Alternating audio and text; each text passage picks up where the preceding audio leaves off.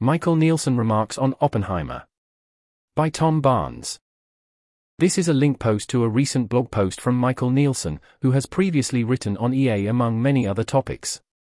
This blog post is adapted from a talk Nielsen gave to an audience working on AI before a screening of Oppenheimer. I think the full post is worth a read, but I've pulled out some quotes I find especially interesting, bolding my own. Quote: I was at a party recently, and happened to meet a senior person at a well-known AI startup in the Bay Area. They volunteered that they thought humanity had about a 50% chance of extinction caused by artificial intelligence. I asked why they were working at an AI startup if they believed that to be true. They told me that while they thought it was true, in the meantime I get to have a nice house and car.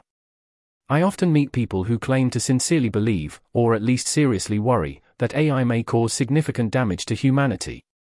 And yet they are also working on it, justifying it in ways that sometimes seem sincerely thought out, but which all too often seem self-serving or self-deceiving. Part of what makes the Manhattan Project interesting is that we can chart the arcs of moral thinking of multiple participants. Here are 4 caricatures. Klaus Fuchs and Ted Hall were 2 Manhattan Project physicists who took it upon themselves to commit espionage, communicating the secret of the bomb to the Soviet Union. It's difficult to know for sure, but both seem to have been deeply morally engaged and trying to do the right thing, willing to risk their lives.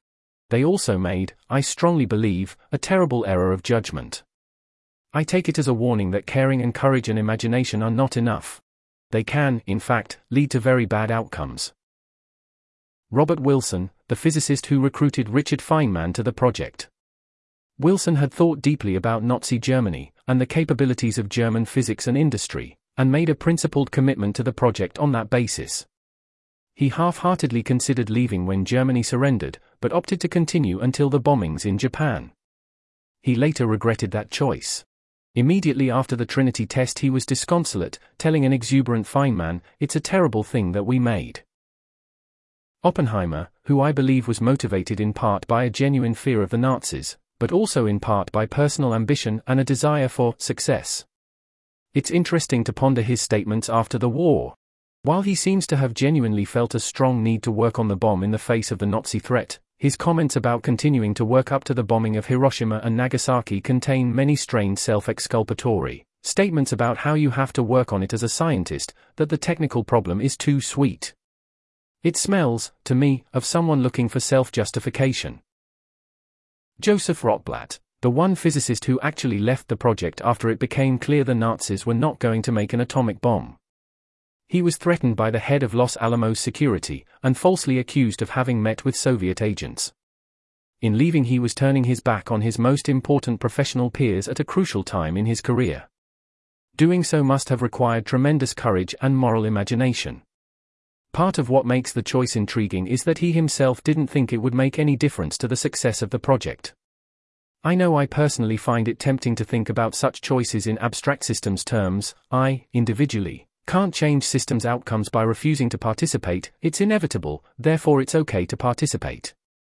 And yet while that view seems reasonable, Rotblat's example shows it is incorrect.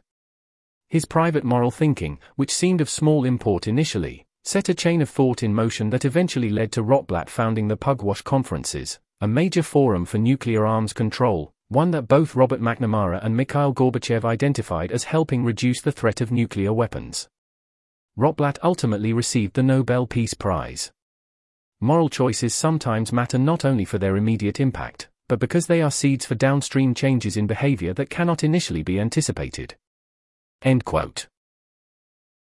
This article was narrated by Type 3 Audio for the Effective Altruism Forum.